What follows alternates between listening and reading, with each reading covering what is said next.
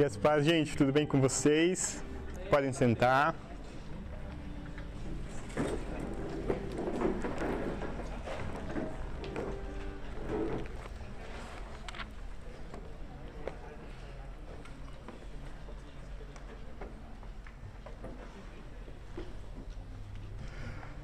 Então hoje fiquei responsável pela missão, pela responsabilidade de trazer a ministração para vocês.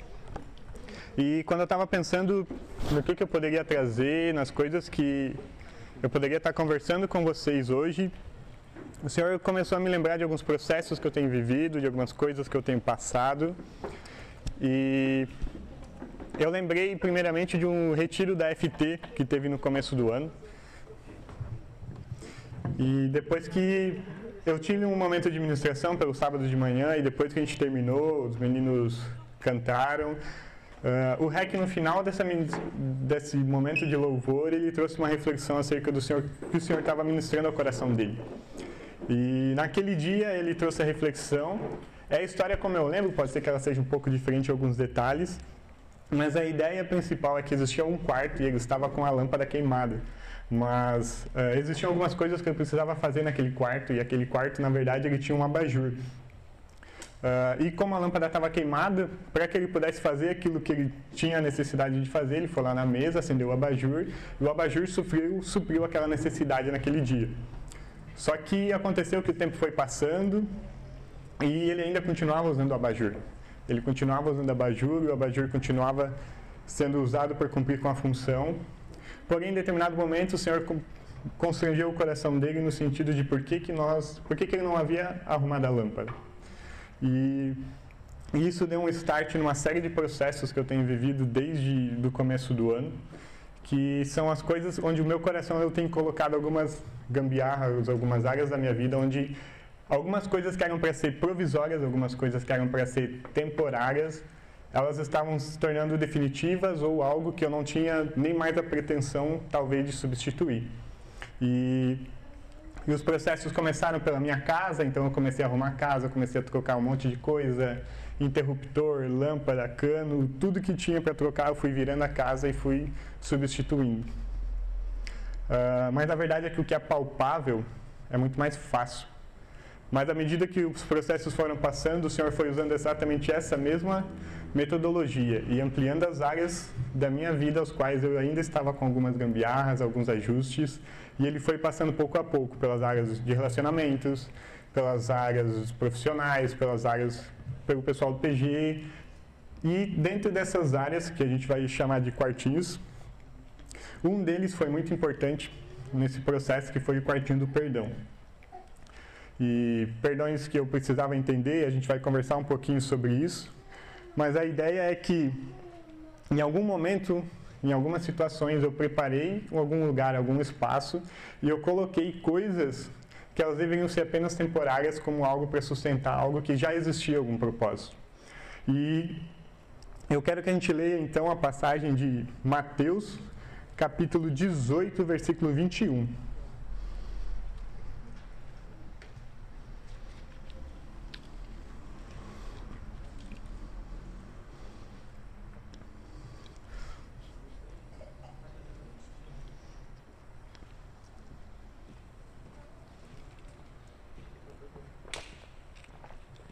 Todo mundo achou? Amém? Amém.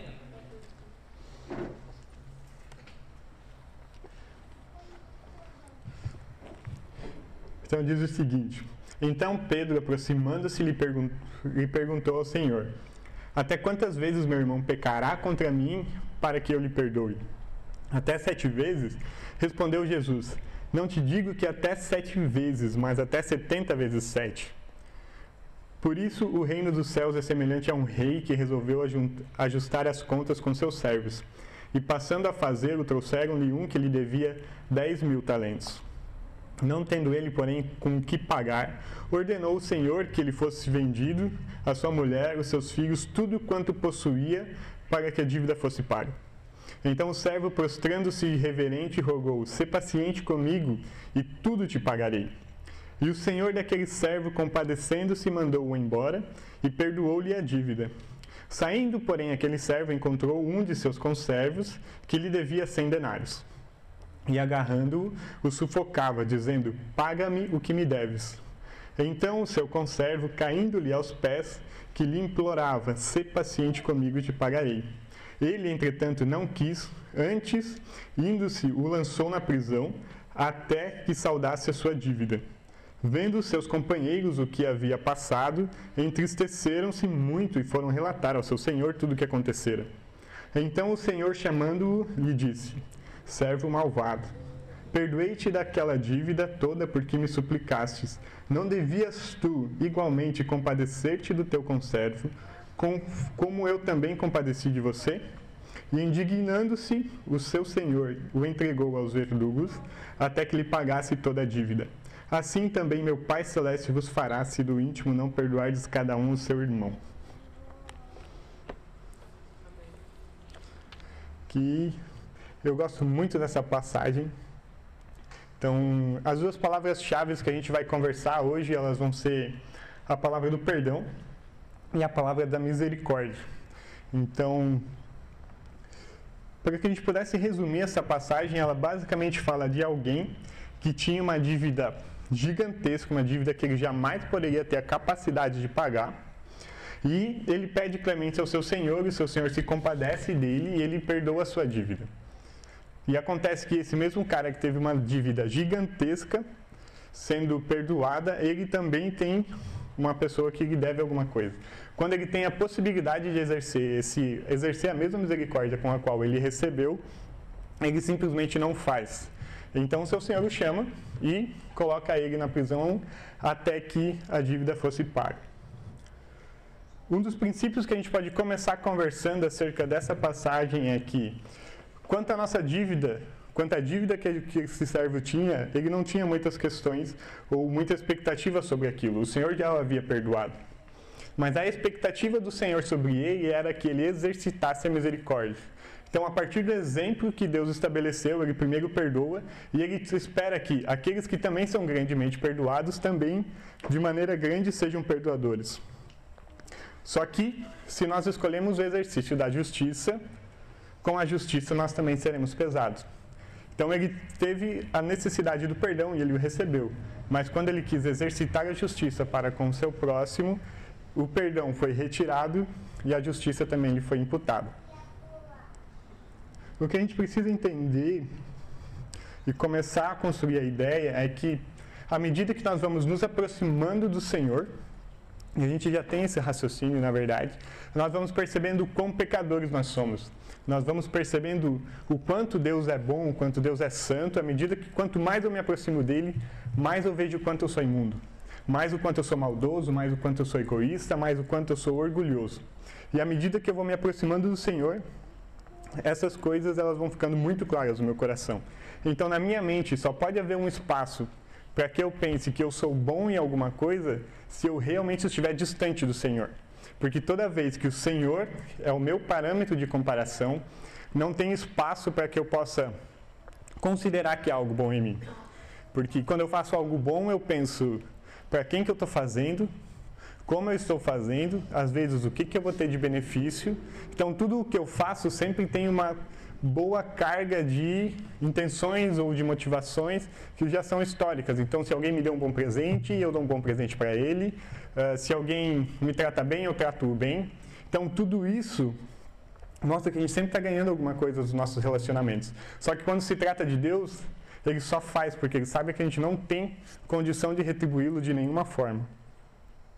E isso é tão incrível, porque além de eu receber um perdão de algo que eu jamais poderia pagar, e aqui a gente está falando dos nossos pecados, das nossas transgressões, e se a gente foi alvo da misericórdia do Senhor, Ele também estabelece um caminho para que o meu coração seja transformado.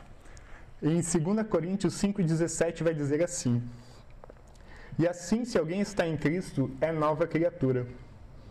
Então, quando nós estamos em Cristo, nós podemos ter a nossa natureza transformada. E aí eu começo a poder ter o espaço onde a natureza do Senhor começa a ser implantada dentro do meu coração. quando à medida que eu vou me aproximando de Deus, eu vou vendo o quão ruim eu sou, há um espaço para que a minha mente comece a reconhecer a sua fraqueza e a sua dependência, para que assim, estando em Cristo, a natureza egoísta, pecaminosa e suja que eu possuo possa ser transformado na natureza santa e pura de Cristo. Então, quando há algo bom em mim, não é algo bom de mim, mas é algo que foi gerado em mim por meio de Cristo. Tudo que há de bom em nós, tudo que eu faço de bom, qualquer ato que há pura bondade, se eu faço só por misericórdia, é porque eu primeiro recebi misericórdia. Nunca é um ato de porque há algo bom, primeiramente em mim, aí o Senhor me salvou porque eu era bom. Não. Todos nós éramos ruins e fomos salvos porque o Senhor é bom. Nunca se trata de nós, nunca é mérito nosso, é sempre mérito do Senhor. E com isso, eu quero começar a trabalhar os 2 pontos que a gente vai conversar hoje. Acerca dessa distância que a gente tem do perdão, acerca desse quartinho do perdão que a gente leu ali, que é o que a gente vai construir. Nós precisamos trabalhar então a ideia de por que às vezes nós não perdoamos e construir a ideia também de uma vida de perdão. E a gente acabou de falar que o ponto central dessa passagem é o perdão. Tudo se envolve, tudo se desenvolve, tudo se discorre ao redor de uma tentativa de perdão. Mas no começo da passagem a gente vê Pedro questionando Jesus. Poxa, até quantas vezes eu preciso perdoar o meu irmão? Até 7 vezes? Que, poxa, alguém errar 7 vezes com a gente num dia só, tem que fazer um esforcinho considerável. Mas o questionamento de Pedro aqui não é a ideia tipo assim, alguém fez alguma coisa para mim e eu preciso perdoar ele. Ele queria saber, na verdade, até o limite do perdão, até aonde ele podia deixar de perdoar. Porque essa é a raiz da pergunta. Ele quer saber até quantas vezes eu preciso perdoar. Parece que é uma pergunta boa, mas se ele tivesse realmente preocupado só com o perdão, ele não precisaria saber até onde ele precisava parar de exercitá-lo. Se ele queria saber até quantas vezes eu precisava perdoar o meu irmão, é porque em algum momento a mentalidade dele, possivelmente, ia saber, não, eu já te perdoei 7 vezes hoje, agora eu não te perdoo.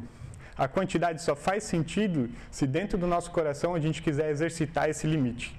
Só que aí quando a gente olha para Cristo, ele faz umas referências, umas anotações para nós que o padrão numérico não é o que importa. Na verdade, a gente precisa fazer como Cristo fez. E isso vai estar em Colossenses 3,13. Suportai-vos uns aos outros, perdoai-vos mutuamente, e caso alguém tenha alguma queixa contra alguém. Assim como o Senhor vos perdoou, assim também perdoai-vos uns aos outros. Então a ideia é, Jesus estabelece um padrão, de tudo que Jesus faz, ele estabelece um padrão. E ele eleva esse padrão muito. Então, se Jesus estabeleceu um padrão de sacrifício, quando a gente alcança o perdão por meio de Cristo, ele também estabeleceu um novo padrão de perdão. O padrão de perdão agora é aquela dívida incalculável que eu recebi. E é esse o padrão que começa a ser estabelecido e que começa a gerar no meu coração o constrangimento. Mas se a gente sabe que o perdão é um mandamento, se o perdão é algo que eu preciso fazer, que eu recebi o perdão, por que às vezes é tão dificultoso exercitar esse mesmo perdão? A ideia é que, primeiramente, a gente não entendeu o tamanho da nossa dívida. A gente consegue perceber nos nossos relacionamentos, quando você fere alguém ou faz alguma coisa, você pede desculpa e essa pessoa te perdoa, você não fica legal, não dá uma sensação massa, poxa, agora eu estou um pouco mais leve. Eu ainda errei, mas é mais leve porque eu recebi o perdão. Porque atos pequenos a gente tem facilidade de dimensionar o perdão. Só que esse cara, ele fez uma dívida tão grande que eu precisei meio que fazer a conta para fazer sentido o tamanho. Ele devia 10 mil talentos. Cada talento eram 6 mil denários. 10 mil vezes 6 mil, vão dar 60 milhões. Ele devia 60 milhões de denários. Um denário era o salário de um dia. Significa que esse cara estava devendo para o senhor dele 60 milhões de dias de trabalho. Só que se eu faço ainda mais a conta, para ficar mais fácil para a gente, porque a gente não ganha por dia trabalhado, a gente ganha por valor, da maioria das pessoas, eu peguei o salário mínimo de R$ 1.100, dividi por 22, que é mais ou menos a base de cálculo que a gente usa lá na empresa para calcular dias úteis, e dá um valor de R$50. Se eu pego esses R$50 e multiplico pelos 60 milhões, eu tenho uma dívida de 3 bilhões. Essa era a dívida, fazendo uma equivalência que esse cara tinha lá. 3 bilhões. Alguém consegue se imaginar fazendo uma dívida de 3 bilhões? E, tipo, óbvio que provavelmente ele não era um empregado qualquer, mas independente do contexto, são 3 bilhões. E eu não sei se eu vou gerar, nem nos meus maiores sonhos, 3 bilhões de receita, quem dirá de dívida. E esse foi o perdão que esse cara recebeu. Só que quando ele vai perdoar o seu companheiro, quando ele tem a oportunidade de perdoar, ele não perdoa por quê? Porque ele não conseguiu dimensionar que ele estava devendo 3 bilhões. Eu não sei, eu sei o raciocínio para contar, mas eu não consigo contar sem me perder. É muito dinheiro, é muita dívida. Então eu preciso, o primeiro passo para eu entender por que eu não estou perdoando é porque talvez eu não entenda o tamanho da transgressão que eu fiz contra o Senhor. E esse é o primeiro ponto que a gente precisa começar a enxergar. Se há alguma coisa que há dificultoso no meu coração, que há algo que eu sei que é bom, que deveria ser feito e eu não consigo, talvez alguma coisa precisa ser entendida dentro de mim. Porque talvez eu estou com a impressão errada de mim, eu estou olhando um retrato, eu não estou me olhando no espelho. Sabe aquela foto do Instagram onde está todo mundo geralmente bem? É essa foto que a gente olha de nós. Só que, na verdade, a gente é outra pessoa no dia a dia. É aquela pessoa no frio que usa chinelo e a meia por cima e as roupas todas arrebentadas, que é aquela roupa de inverno de ficar em casa. E a gente esquece que a gente também é esse cara. Então, a gente tem algumas características que talvez pareçam positivas para algumas pessoas, mas a ideia é, eu não sou bom o suficiente para desviar a minha atenção do perdão que eu preciso dar. E isso a gente precisa começar a trabalhar a ideia do perdão como algo que é uma disciplina. Eu exercito o perdão. É algo que eu preciso fazer. Mas ainda assim, se alguns de vocês estiverem pensando que, entender isso não for o suficiente, se vocês acham que ainda existem outras coisas, eu vou citar algumas coisas que talvez a gente não perdoa. Quando a gente é ofendido, quando a gente é humilhado, quando a gente é injustiçado, ou quando a gente está muito irritado. E aí são situações que a gente pensa, poxa, mas é que eu fui ofendido e eu não vou perdoar por causa disso. É que foi uma situação muito constrangedora, eu não vou liberar o perdão. Mas se você não for assim, for uma pessoa boazinha, entre aspas, quando alguém é ofendido, quando alguém é humilhado, quando alguém sofre alguma coisa, geralmente alguém que a gente tem algum afeto, aí eu começo, poxa, eu não vou perdoar essa pessoa porque alguém que me é querido foi ofendido. Mas a ideia que eu preciso trabalhar aqui, que a gente está trabalhando, é que nós não somos bons. Nós rapidamente condenamos o servo incompassivo, mas nós somos muito tardios em nos culpar.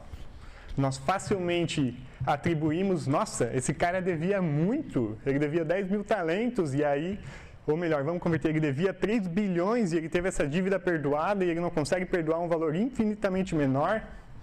Só que quando nós somos essa pessoa que necessita ou que tem a oportunidade de exercer o perdão, nós somos muito tardios em dizer, poxa, eu sou muito orgulhoso.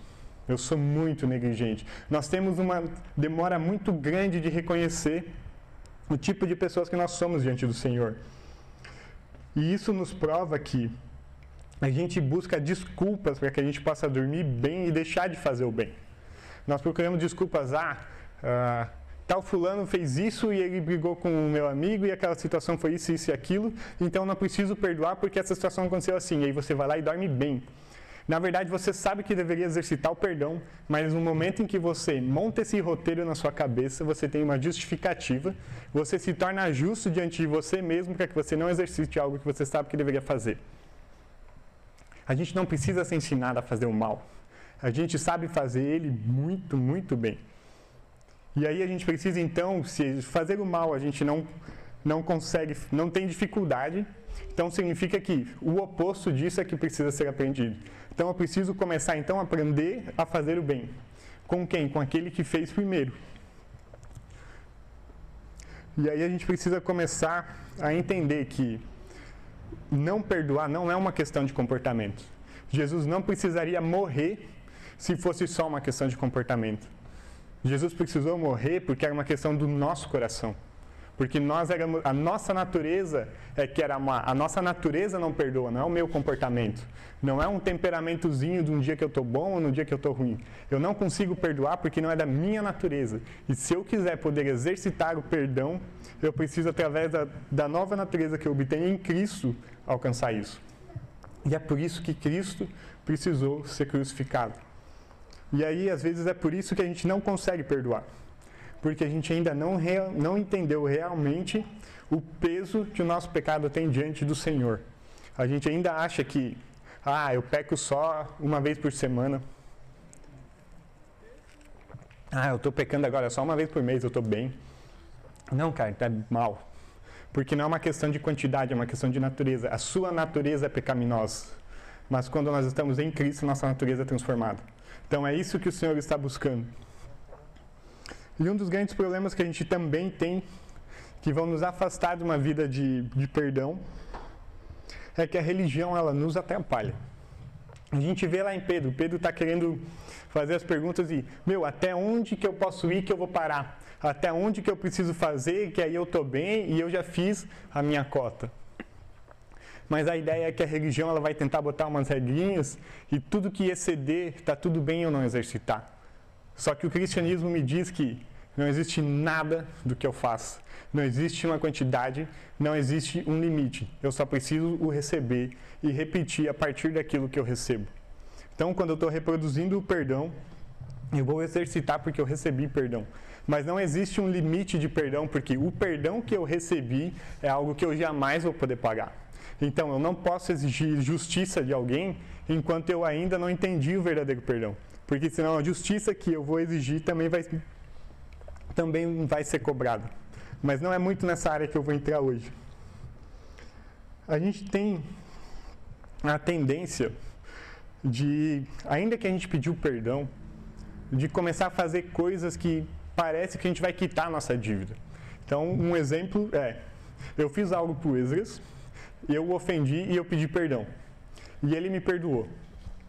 Só que, como eu falei com o Esdras, eu vou começar a fazer mais coisas para o Esdras do que eu faria.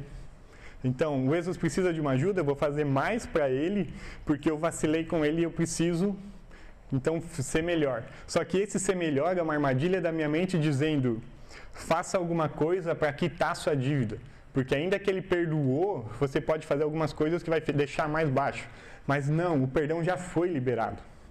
Só que essas redes, essas armadilhas que a religião vai colocando na minha cabeça, que vai me tentando colocar em caixinhas, ela vai abrindo espaço para que eu ache que alguma coisa do que eu faça seja suficiente. E se eu só estou falando de um relacionamento pessoal, quem dirá com um relacionamento espiritual? Quando eu começo a frequentar mais cultos, porque eu pequei, ou eu começo a frequentar todos os PGs, escola bíblica, tudo que tem, se tem alguém lendo a Bíblia, eu estou lá. E é ótimo que você esteja. Mas a razão não é porque você quer fazer alguma coisa para o Senhor. É porque você recebeu um perdão tão grande, que você é tão amado, que todas as oportunidades de estar com Ele você quer. Mas não é porque, poxa, essa semana eu pequei bastante. Eu preciso ir em mais cultos para compensar. Não existe compensar com Deus. A gente nunca vai conseguir compensar. Nem na menor das nossas ações a gente tem sequer alguma condição de compensar em nossos relacionamentos. A gente tem tanta dificuldade de reconhecer o perdão do Senhor, quanto nós temos de sentirmos perdoados. A gente não consegue também entender o valor da nossa dívida. E a ideia é que quanto à nossa dívida, o Senhor não espera nada. Mas Ele tem a expectativa de que a gente reproduza aquilo que Ele nos ensinou. Então, quando a minha dívida dos 3 bilhões... que já foi perdoada, o Senhor não quer mais saber. Os significados do grego, eles vão dizer que a ideia de deixar para trás, de seguir um outro caminho, de não lembrar, de perdoar uma dívida, é sempre aquela ideia de algo que foi e já não está mais na cabeça do seu Senhor. Só que Ele espera que eu exercite essa mesma misericórdia. Então a gente precisa ter essa mentalidade. Quando tange a dívida, eu não preciso de nada. Só que aquele que perdoou a minha dívida me ensina a viver uma vida, e sobre essa vida que Ele me ensina a viver, Ele tem grandes expectativas sobre nós. E como eu citei o exemplo ali, a gente às vezes pede perdão e tem essa sensação, e que o perdão ele gera no nosso coração coisas muito boas quando eu ainda errei, mas poxa, aquilo trouxe uma tranquilidade de que a gente ainda consegue trabalhar e desenvolver os nossos relacionamentos. E a gente começa a substituir, então, aquela sensação de vergonha e de tristeza por algo que vai começando a trazer leveza para o nosso coração. E se o perdão é tão bom, por que a gente consegue, ou como a gente consegue negar isso a alguém? Se nós conseguimos dimensionar que a falta de perdão nos faz mal, e a gente não precisa nem só da Bíblia para dizer isso, os estudos de psicologia vão dizer isso, a ciência vai apontar que as pessoas que guardam para si rancores, as pessoas que não liberam perdão e as pessoas que precisam de perdão, elas têm grandes problemas emocionais, problemas psicológicos, elas têm dificuldades nos seus relacionamentos. Se existe algo tão poderoso e tão precioso quanto liberar o perdão sobre a vida de alguém, por que eu negaria esse direito? Me parece muito, mas muito orgulho. Toda vez que eu olho dessa perspectiva, eu penso, poxa, quantos perdões diariamente às vezes eu nego? Quantas coisas eu deveria estar fazendo diferente e eu não estou? E aí, a gente entra num ponto que o nosso coração, ele precisa então ser ensinado a sentir esse perdão.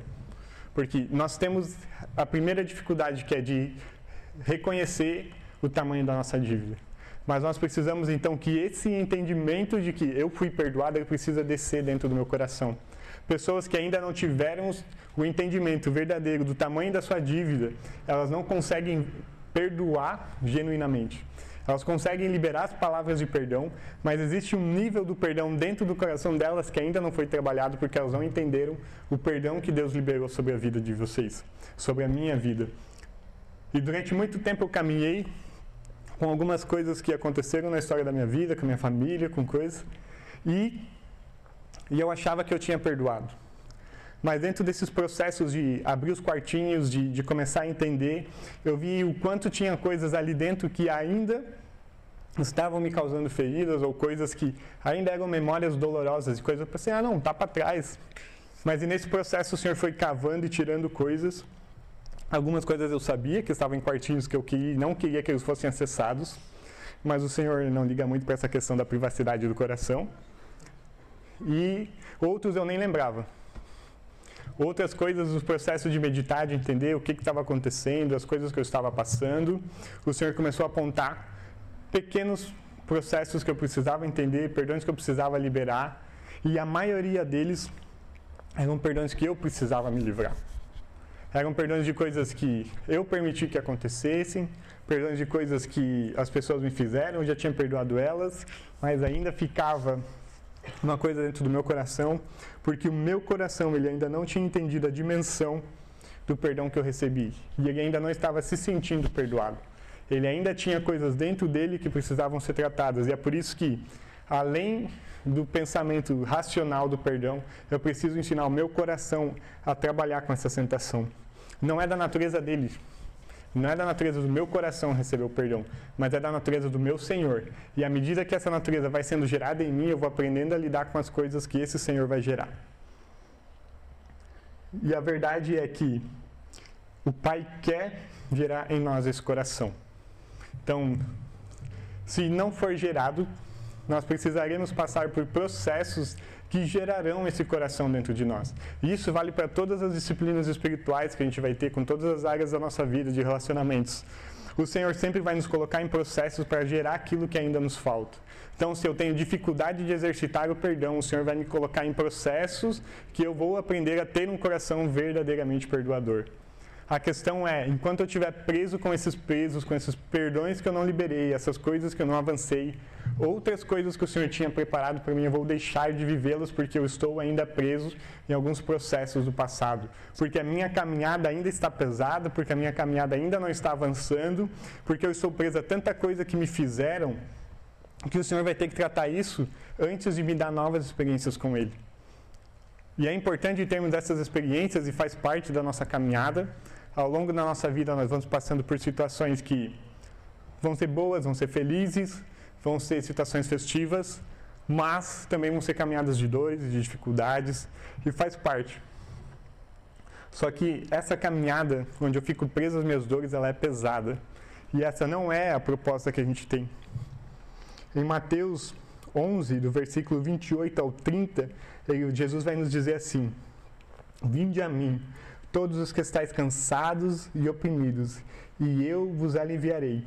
Tomai sobre vós o meu jugo e aprendei de mim, que sou manso e humilde de coração, e encontrareis descanso para as vossas almas, porque o meu jugo é suave e o meu fardo é leve. Uma vida de perdão, alinhada com os propósitos do Senhor, ela é uma caminhada leve. Por quê? Porque Jesus nos prometeu isso. O fardo que Ele coloca sobre nós é um fardo que eu entendo as dificuldades, eu entendo as dores da caminhada, mas eu ainda assim não negligencio o processo do perdão. E o perdão não é um processo que é só para outra pessoa, ele é um processo que acontece dentro de mim. As duas partes precisam do perdão. Tanto a parte ferida, porque o Senhor perdeu 3 bilhões. Entendeu? Imagina que seja um empresário, que sejamos nós, e alguém nos tira 3 bilhões. Eu ainda vou ter esse prejuízo. E eu preciso trabalhar esse processo do perdão. Mas a pessoa que me deve também tem. Ela também tem esse débito. E o perdão nunca é numa única pessoa, salvo quando Deus nos perdoa, porque Deus não precisa de nada de nós. Mas quando nós trabalhamos as esferas do relacionamento, o perdão, ele é para ambos os lados. Para as pessoas que sofreram a ferida e para as pessoas que feriram. Ambas precisam desse processo.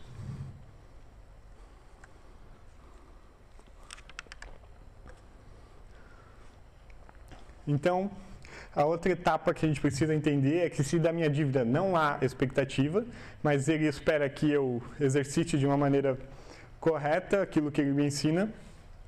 Quanto à minha dívida, de novo, não há nada que eu possa fazer, mas eu posso agradar ao meu Pai. E é uma experiência incrível quando a gente começa a desenvolver e a gente não faz as coisas porque, poxa, eu não preciso fazer isso para que Deus me ame mais. Mas eu posso ser um filho que agrada muito mais o coração do meu Pai quando eu libero o perdão. Então, quando nós fazemos as coisas corretas, quando nós andamos como Jesus andava, quando nós fazemos aquilo que Jesus faria, nós podemos então exercitar e dizer, poxa, o Senhor vai se agradar de nós. Ele não vai me amar mais ou menos, mas é uma questão de agradar. É a questão de, eu sou um filho, mas eu posso ser um bom filho ou um mau filho. Eu ainda serei amado por ser um filho. Mas eu posso ser um filho que agrada ao meu pai, que ele tem orgulho, que ele pode dizer, cara, esse é o meu filho. Quando ele precisa perdoar, ele perdoa. Quando ele precisa amar, ele ama. Quando ele precisa abraçar, ele abraça. Quando ele precisa levar alguma coisa aos corações das pessoas, ele leva. E isso é agradar o coração do Senhor. Nós precisamos ser como o Eterno é, se nós queremos obter as coisas que Ele nos ensinou, as coisas que Ele está nos trabalhando dentro do nosso coração, vão nos tornar parecido com Ele. E é isso que cada vez que Deus olha para nós, Ele está na expectativa de encontrar Cristo em nós. A nossa natureza é pecaminosa. Deus não quer olhar para a terra para enxergar a gente. Ele quer olhar para a terra e enxergar pessoas que são parecidas com o Filho dele. E o objetivo da gente conversar sobre o perdão e sobre essa caminhada da vida cristã é que o descompasso com a misericórdia que a gente tem faz com que a gente não entenda o significado do perdão, faz com que a gente não entenda o valor da nossa dívida, faz com que a gente não consiga dimensionar os impactos que a gente tem nos nossos relacionamentos. Não dimensionar isso é extremamente assustador, porque nós queremos ser perdoados quando nós erramos, mas queremos exercitar a justiça quando nos falham com a gente. Quando eu erro, eu quero que a pessoa tenha misericórdia e deixe passar. Mas quando alguém erra, eu quero que essa pessoa pague por aquilo que foi feito. Só que o perdão é algo que está acima do direito. Perdão é, ainda que eu tenha direito sobre alguma coisa, eu me abstenho disso porque eu quero demonstrar amor e misericórdia sobre a vida das outras pessoas. É quase como se o perdão estivesse substituindo ou sendo um ato extremo de justiça, onde, cara, não precisa mais me pagar, eu vou ficar com esse prejuízo. Agora a conta disso tudo aqui é minha. Então eu preciso entender que, às vezes não, sempre que eu for exercitar o perdão, vai me ser requerido algo. Eu preciso abrir mão de algum direito. Se eu não preciso abrir mão de nenhum direito meu, eu não preciso pedir perdão. Se eu e a Amanda estamos bem, eu não preciso pedir perdão para ela. Mas se eu fiz algo para ela, se eu causei algum prejuízo para ela, eu preciso pedir perdão e a gente vai se resolver a partir desse ato. Mas é porque alguém sofreu algum dolo e alguém causou esse dolo. E eu preciso entender que só a gente madura consegue se abster dos seus direitos em prol de beneficiar alguém. E aí é por isso que a falta de perdão é uma atitude de gente infantil, espiritualmente falando. Eu não posso dizer que você não teria direitos de não perdoar alguma ofensa, porque teriam realmente ofensas que eu consigo pensar e cara, é grande. Só que com Douglas Gonçalves eu aprendi que eu não perdoo as pessoas olhando para elas, eu perdoo as pessoas olhando para a cruz. E quando eu olho para a cruz, nada é grande. E aí é por isso que eu consigo exercitar o perdão, independente daquilo que aconteça, independente se as pessoas vão julgar o perdão que eu estou liberando, essas pessoas vão se sentir amadas, porque quando eu estou me relacionando com elas, eu estou olhando a partir da cruz. E quando eu olho a partir da cruz, eu vejo alguém que deu tudo sobre a minha vida, alguém que deu tudo que possuía. Se nós achamos que podemos perder alguma coisa, quem dirá Jesus Cristo? Eu quero que a gente leia agora em Isaías 53, do 3 ao 11.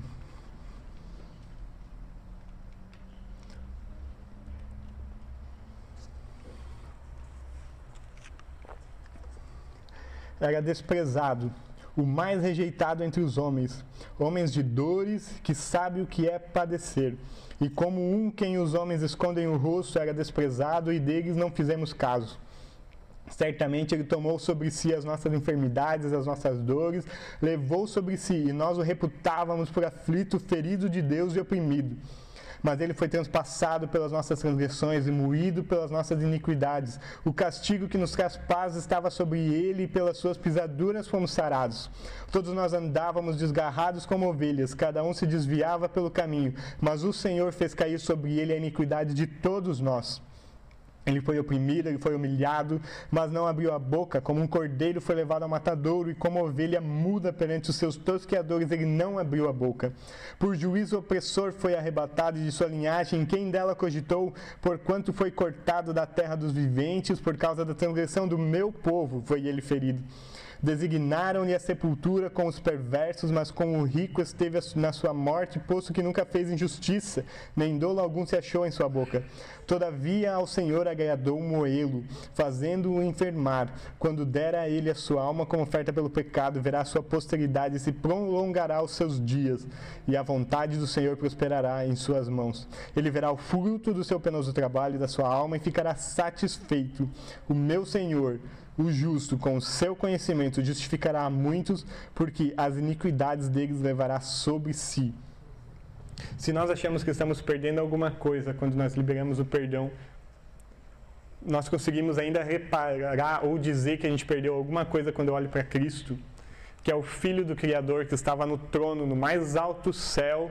Ele olha para a terra e vê um bando de pecador, um monte de criatura imunda, que voluntariamente se sujeitou ao pecado, que o rejeitou conscientemente, e ele fala: vou morrer para essa galera poder se relacionar com o meu Pai. Existem poucas coisas que eu consigo me imaginar dentro da minha vida, mas perder o trono do mais alto céu, de coisas que eu não consigo nem imaginar, não consigo aceitar que eu tenha alguma coisa que não merece perdão, que alguém me fez alguma coisa que eu não mereço, que eu não tenho razão para perdoar. E nesse processo todo o Senhor me constrangeu muito de que muita coisa eu precisava deixar para trás. A ideia de que o perdão ele precisa descer ao meu coração é porque não ter dimensionado algumas coisas que eu fiz, não ter dimensionado os perdões que foram liberados sobre a minha vida, estavam me impedindo de avançar em determinadas áreas, em determinados processos. E é por isso que o Senhor colocou essa mensagem. Gerson, a sua misericórdia ela está descompassada. Você não está entendendo o tamanho do favor que você mereceu, você não está entendendo que você já foi perdoado, você não está entendendo que muita coisa e tudo que você já fez já foi pago. E aí isso começou a travar algumas áreas da minha vida até que o Senhor preciso parar esse cara. E o Senhor, ao longo da minha história, Ele tem me parado todas as vezes que eu não estou com uma agenda muito tranquila, que eu estou vivendo uma correria, o Senhor dá um jeito de me parar. Então Ele coloca imprevistos, Ele coloca algumas situações, nos períodos de depressão Ele me deixou desempregado e sempre Ele dá um jeito de me colocar no lugar que eu preciso estar para aprender a lição que eu preciso aprender, para que eu possa cada vez mais me tornar aquele que Ele espera que eu seja. E eu quero encerrar com a frase de Augusto Nicodemos. E ele vai dizer exatamente assim: o perdão não é quando eu choro, o perdão é quando eu mudo. E é isso que se trata do perdão. Entender a mentalidade do perdão não é quando eu fico com o meu coração entristecido, ou quando me dá um arrepio, ou quando eu sinto a necessidade de que tem que vir uma carruagem de fogo para que eu libere o perdão sobre a vida de alguém. Entender o perdão significa que eu já o exercito. Entender que eu estou arrependido de alguma coisa que eu não fiz significa que eu vou mudar. Lágrimas nunca foram sinal de arrependimento. Porque senão muitas coisas podiam ser feitas de maneira diferente, que poderiam ser feitas de maneira mais leve, mas a verdade é, arrependimento só existe quando muda. A ideia de metanoia, meia volta, não é algo que eu vou fazendo e eu só entendi, não, é algo que muda totalmente o sentido da minha vida. Então, quando eu me arrependo de coisas que eu não estou fazendo, eu preciso seguir numa direção de mudança e não uma direção de lágrimas. Lágrimas podem fazer parte, mas elas não simbolizam isso. Eu conheço muita gente que mudou sem lágrimas, mas eu conheço muita gente que com lágrimas nunca mudou. E é isso que eu quero que a gente ore hoje sobre o perdão. Que a gente precisa entender que nós já somos perdoados. Nós precisamos reconhecer o tamanho da nossa dívida. Nós precisamos reconhecer que nós realmente somos perdoados. E a partir desse processo de receber, reconhecer, eu vou repetir.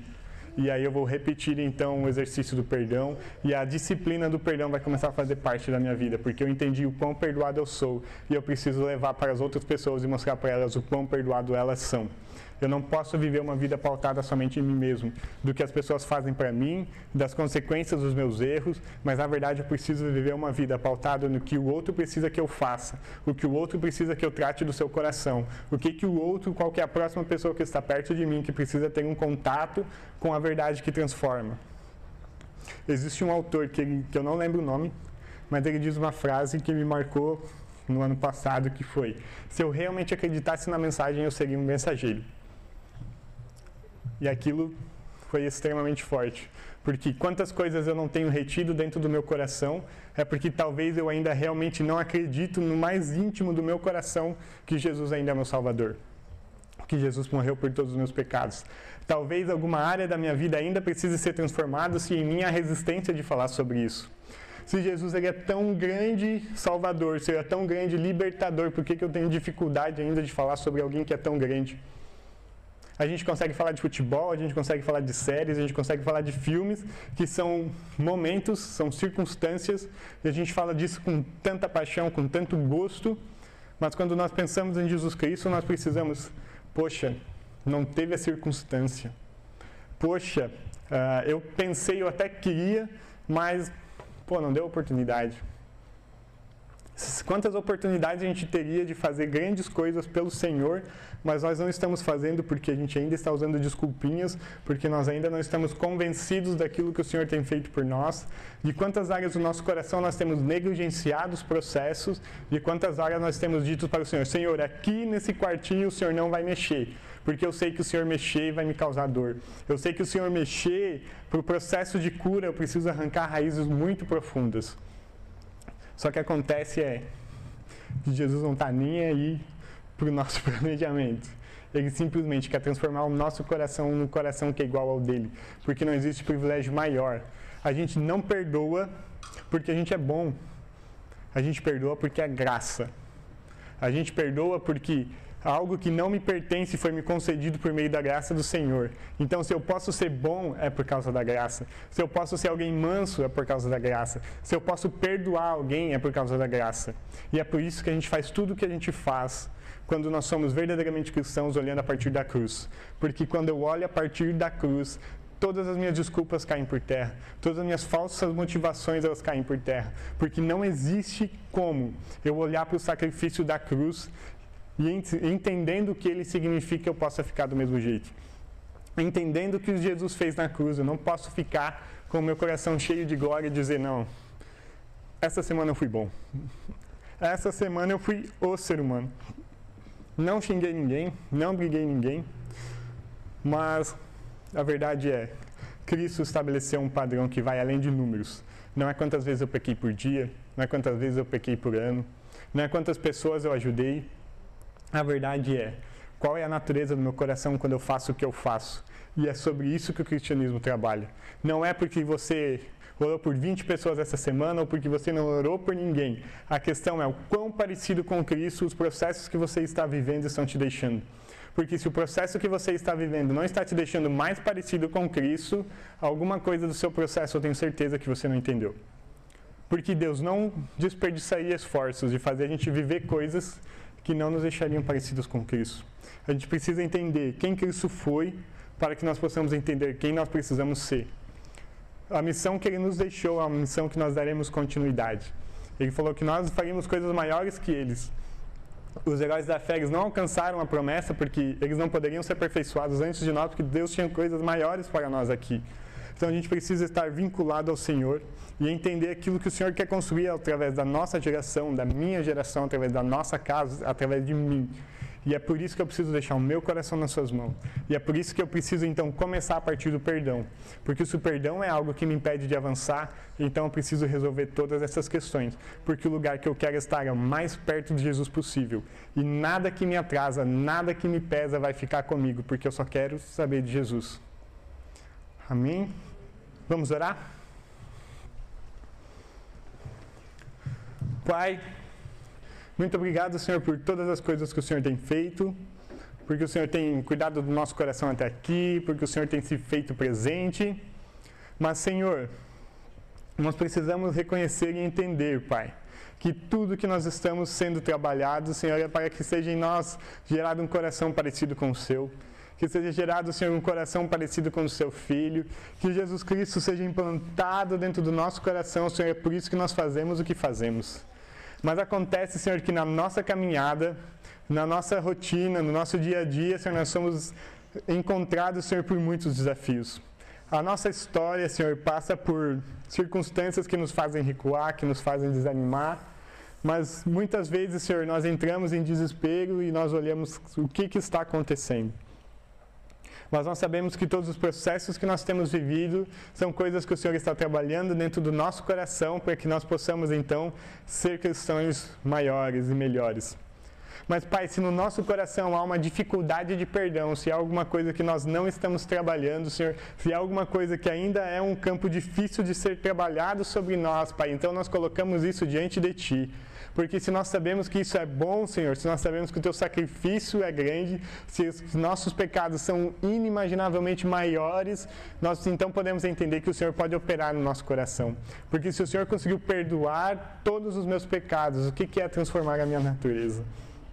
Senhor, nós colocamos todas as nossas vidas, Senhor, todo o nosso tempo, toda a nossa disposição debaixo de Ti, Pai, para que em cada oportunidade de exercitarmos o perdão, nós comecemos a exercitar. Senhor, que todo o processo mal acabado dentro de nós comecemos a tratar isso, nós comecemos a liberar um por um todos os perdões que precisam ser liberados. Nós sabemos que o Senhor pode transformar a nossa natureza, a nossa mente, Pai, e é isso tudo que nós colocamos diante de Ti, porque nós estamos debaixo da Sua graça, debaixo da Tua glória, Senhor, e o teu amor misericordioso, Senhor, o teu Espírito Consolador nos alcança todos os dias. E é Ele que nos capacita, Senhor, através da graça, para vivenciarmos aquilo que o Senhor quer nos ensinar.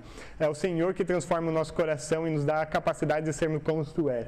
E é por isso que nós rendemos graças a Ti, e é por isso que diante de Ti nós colocamos mais uma vez o nosso coração, para que ele seja transformado em tudo aquilo que o Senhor quer. De tudo aquilo que o Senhor não quiser dentro dos nossos corações, que o Senhor possa remover, Pai.